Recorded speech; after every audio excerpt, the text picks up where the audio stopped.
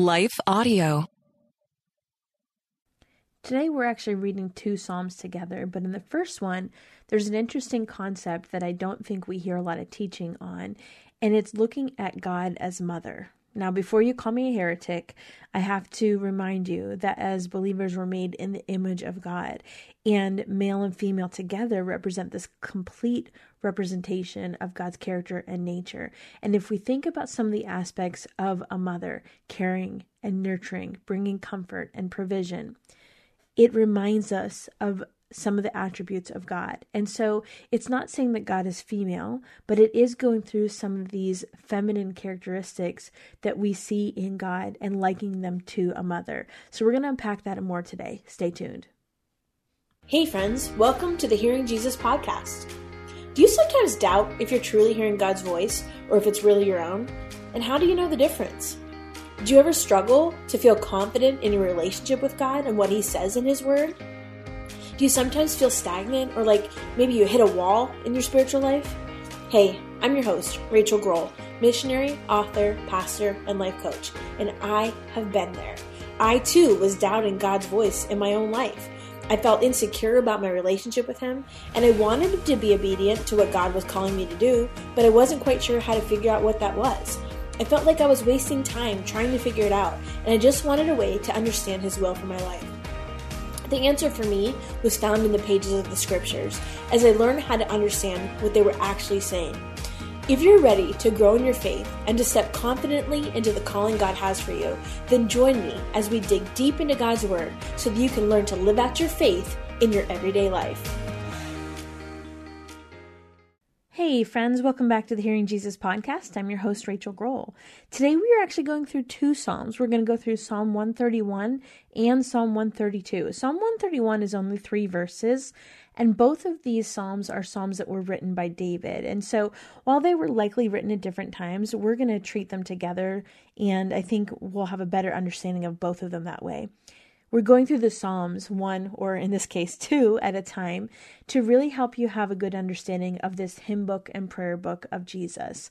Each week, what I do is on Mondays, I send out journaling prompts to go along with each of these, and they're also listed in each day's description. So if you are looking at your podcast app, go to the description and it'll show you the journaling prompt for the day. Again, that's just an additional resource to help you process the information that you're learning. If you would like previous episode journaling prompts, you can go to shehears.org to the resources section and look for the Psalms books.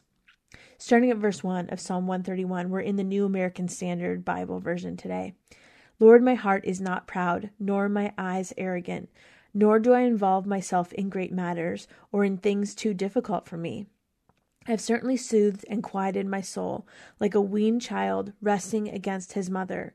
My soul within me is like a weaned child. Israel, wait for the Lord from this time on and forever.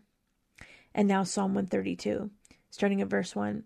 Remember, Lord, in David's behalf, all his affliction, how he swore to the Lord and vowed to the mighty one of Jacob, I certainly will not enter my house, nor lie on my bed. I will not give sleep to my eyes or slumber to my eyelids until I find a place for the Lord, a dwelling place for the mighty one of Jacob. Behold, we heard about it in Ephrathah. We found it in the field of Jar. Let's go into his dwelling place. Let's worship at his footstool. Arise, Lord, to your resting place, you and the ark of your strength. May your priests be clothed with righteousness, and may your godly ones sing for joy. For the sake of your servant David, do not turn away the face of your anointed. The Lord has sworn to David a truth from which he will not turn back. I will set upon your throne one from the fruit of your body. If your sons will keep my covenant and my testimony, which I will teach them, their sons will also sit upon your throne forever. For the Lord has chosen Zion. He has desired it as his dwelling place. This is my resting place forever. Here I will dwell, for I have desired it. I will abundantly bless her food. I will satisfy her needy with bread. I will also clothe her priests with salvation, and her godly ones will sing aloud for joy. I will make them the horn of David spring forth there. I have prepared a lamp for my anointed. I will clothe his enemies with shame, but upon himself his crown will gleam. So there's a lot to unpack here. The first psalm that I read, Psalm 131, is only 3 verses, but I wanted to just kind of touch base a little bit on one of the things that I think is a sticking point for a lot of people. Of course, we know this is a Psalm of David, but it's talking about, in verse 2, something that I think we don't hear a lot about or we don't learn a lot about. It's talking about how he is now as content as a weaned child is content with its mother. And so that's a simile that is describing this analogy between a weaned child, a weaned baby, and its mother. And the psalmist is likening that to God, and it's illustrating a feminine image of God. And so I'm not saying by any means that God is female, but what I am saying is there's a feminine aspect here in this idea of a mother and a child. Think about that in terms, before you get upset with me, think about that in terms of what that means. A weaned child, which is a baby that is no longer nursing from its mother, can rest comfortably in that mother's arms. It knows that that mother is going to take care of them. A baby that's not yet weaned is sometimes very fussy and restless. And there's a difference between even just the temperament of a baby that's younger versus one that's weaned. And so what the psalmist is doing here is giving this image, this word picture of this kind of trustful confidence that he's now experiencing in his relationship with God. And I want to point that out because there are places in Scripture where we learn about these feminine characteristics. But again, like I said at the beginning of today's episode, it's not that it's saying that God is feminine. It's saying that there are aspects of women that are made in the image of God that display characteristics of God. So I think that's important to point out. Going on to Psalm 132. Again, this is another psalm written by David. And this psalm does not fit neatly into one specific genre. It is clearly a royal psalm, and it's appealing to God on behalf of this Davidic dynasty, and it's based on the covenant that we read about in 2 Samuel chapter 7. And so what this psalm is doing is it's presupposing this problem, but it's not clearly described what the problem is. But it explains why there's this urgency with how the psalmist is asking God to remember David and his self-denial in verse 1, and his appeal is not to reject your anointed one. So even in that, what this psalm does is it's exuding this confidence based on God's choice of David and his descendants as the kings of Israel, and the choice of Zion as a place where he's going to make his presence known. That manifest presence is going to come. And so that request to remember David is probably in support of a Davidic ruler that's going to be coming later. In verse 1, after the psalmist invokes God, he's asking him to remember David. But in light of the rest of the psalm, that's an appeal that is in the interest of David's descendants. We've talked about this idea of remembrance before. This idea, at least in this time frame with the Israelite culture, this idea of remembrance is beyond just thinking about it in their brain. It's an action. It's an act that they would be doing. So in essence, what the psalmist is doing is he's calling on God to not only just think fondly towards David and his dynasty, but to act on his behalf positively. And so according to the NIV, which we read the New American Standard today, but according to the NIV, it's asking God to remember his self-denial. And I think that's important because remember what David did. He was planning and building and making the way for a permanent lodging of the Ark of the Covenant. And in that process, it was difficult. In fact, some of the other translations would not translate that as self-denial. They would translate it as hardship or adversity or anxious care. But regardless of which translation you use, that understanding is pretty similar. And the appeal here is broader and is referring to pretty much all of David's life, which, from the time of his conflict with Saul on, it was hard. There was adversity. There was this anxiousness. There was this self-denial. And so that's kind of the context with which the psalmist is appealing to God. I actually think we're going to take a little bit of a break, and when we come back, we'll dive into the second part of the psalm. So within the context of the temple, I think verses 2-5 recognize David's promise. And so David had this intense commitment to, of course, build a place where God would reside. He swore an oath and he made a vow to the Lord. And with that vow came a lot of sacrifice. He would deny himself sleep even in the interest of constructing this. And David first brings the ark to Jerusalem.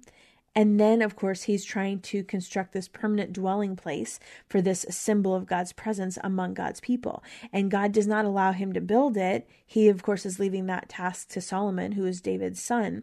But David expends considerable energy and expense in preparing for the building of the temple. This was a multi-generational task that was handed to David and, of course, his son Solomon. The next part gets into specifically a little bit more the act of bringing the ark to Jerusalem.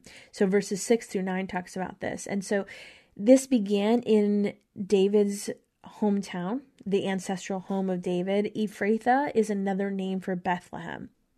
And of course, that eventually brings him to Jar, where the ark was kept after having been returned by the Philistines. If you are not familiar with that story, you can go back and read it in 1 Samuel chapters 4-6. The Philistines had captured the ark in a battle with the Israelite army when they were under the leadership of Eli's corrupt sons. And so if you don't know what I'm talking about, you can go back and read that. But that's where the ark was kept after that process. And so David, of course, had this huge effort to bring the ark back to Jerusalem. And it's not like that was an easy task. In fact, it was filled with difficulty. But the ark represented God's presence, and it was closely associated with God as warrior, which is why it's often accompanied by the army of Israel on the battlefield. And it's also called the ark of your God's might.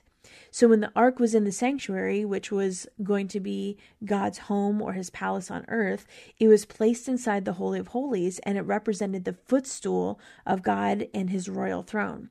So basically, the ark was this potent symbol of God's presence with his people. And David, even though he knew all of that, he didn't necessarily take the best care to secure the ark carefully in the first time he was bringing it to Jerusalem. And so a man named Uzzah was killed by God when he attempted to stabilize the ark because it was kind of like wiggling or wobbling, and he was attempting to fix it. And then he was killed for touching it. And that really kind of fell to David. It was David's fault, essentially, that happened because he was responsible with securing the ark carefully. And then after a period of time, David was encouraged by the blessing that came on the house where it was left to finally bring it all the way back to Jerusalem. And of course, at that time, there was great rejoicing. Again, you can read about this in 2 Samuel chapter 6. But the call for God to arise is found in the warfare language, and it's that context that's appropriate here because there's this association with the ark and battle. And so it helps us think through some and even refer back to some of the wanderings where Moses would begin the day's march with them carrying the ark in front of them. And the priests would be carrying it, and they would say, "Rise up, Lord, may your enemies be scattered, may your foe flee before you." And you can read about that in Numbers 10 if you don't know what I'm talking about there. And so there's all this imagery that reminds us of this process that Israel has gone through and how the ark was part of that entire process. Then, of course, 10-12 goes on to talk about this promise of the dynasty that God had made to David, and eventually we know it's David's descendants that stay on the throne, and eventually Jesus comes from that line. And so we can trace that all through 10-12. And then in 13-16, it's focusing more on Zion as the place that God chose for this construction of the temple. And under Solomon, David's son, the temple would be that place where the ark would rest, and of course where God makes his presence known among the people. And he is king. So this home that he has, this palace, this Holy of Holies, is essentially his throne room. And as a result, God, who is the benevolent king, is going to provide the material and the spiritual blessings to the people. And he's paying special attention to the vulnerable, the poor, and also Zion's leaders. And so the people in response to that are rejoicing. At the end, in verses 17 and 18, it talks about David's strength. And I think it's important to remember that the psalm opened up with this request that God would remember David. And now it's ending with his divine commitment that God, yes, will indeed and adopt this positive response to David and act according to that towards his dynasty. And the horn is a symbol of power, both politically at that time and in the military. And so God promises to enhance the power of David's dynasty. The lamp is what guides the way in the darkness, and that's where God promises to be a lamp or a guide to the king, the anointed one. The anointed one was the king. So while the enemies of the dynasty will be ashamed, the ruler, the Davidic ruler, will be honored. And so essentially what we're seeing is this covenant promise playing out before us. How does this all connect to Jesus? Well, I think it's important for us to recognize that as believers, as Christians, our theology, our belief in God is really centered around this concern for the anointed king. And in our case, of course, now, that's the Messiah. But there is still this connection to this covenant that God made with David. God promised David, in spite of the fact that he would have to deal with him and deal with his descendants that had gone wayward, there's still this promise that your house and your kingdom, meaning David, shall endure ever before me, and your throne shall be established forever. That's 2 Samuel 7:16. So this Davidic dynasty, this throne of David, this rulership of David and his family line, it came to a definite end physically with King Zechariah when Jerusalem was overtaken by the Babylonians in 586 BC. After that point, the royal psalms were read with this like eschatological meaning there wasn't physically a Davidic king on the throne. But what they would do is they were looking forward because in the future, an anointed one who was the Messiah, a descendant of David, would eventually assume the throne. So in a lot of ways, this psalm is prophetic because it's looking forward to Christ. And so although Psalm 132 is not explicitly quoting this connection to Christ, we know that that's what it's essentially talking about.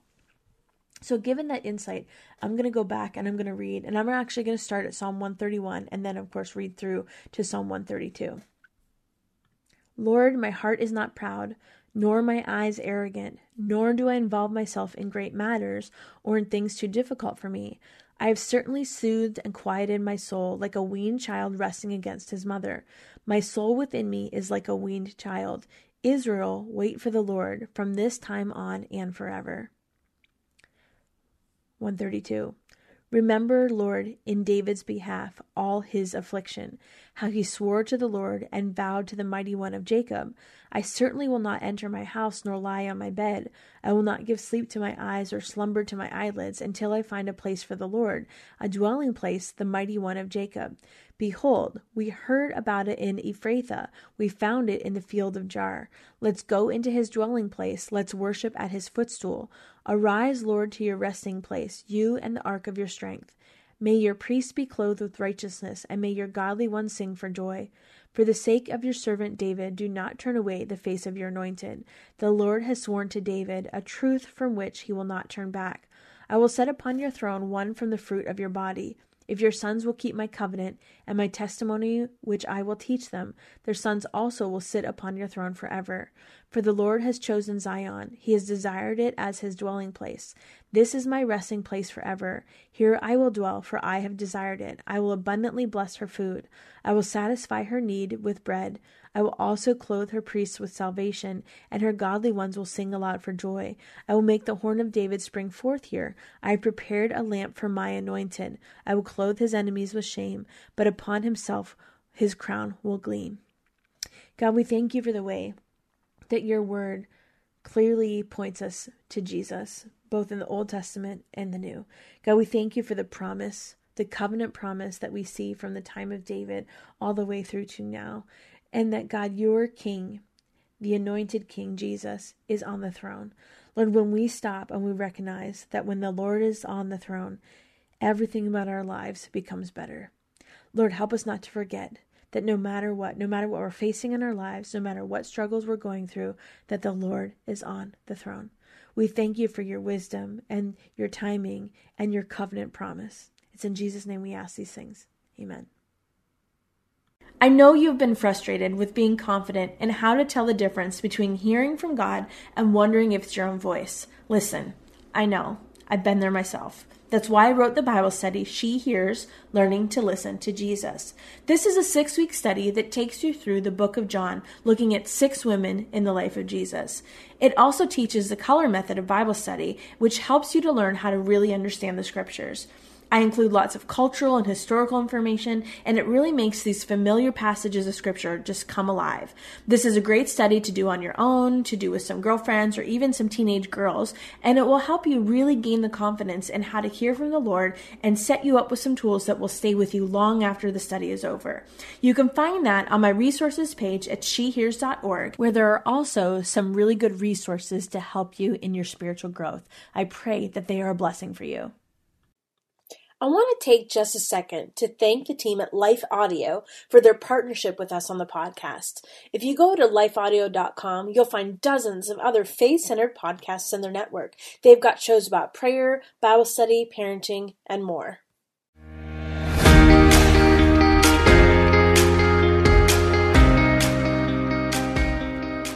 Hey friends, if this podcast helped encourage, empower, or equip you for God's call on your life, I would love it if you would head over to Apple Podcasts and leave me a review. That's the #1 way you can support my show. You can also join our free Facebook community or Instagram page where I share inspirational tips, resources, and prayer throughout the week. Hey, I want you to know I'm praying for you this week. Know that you are loved, you are cherished, and you are His.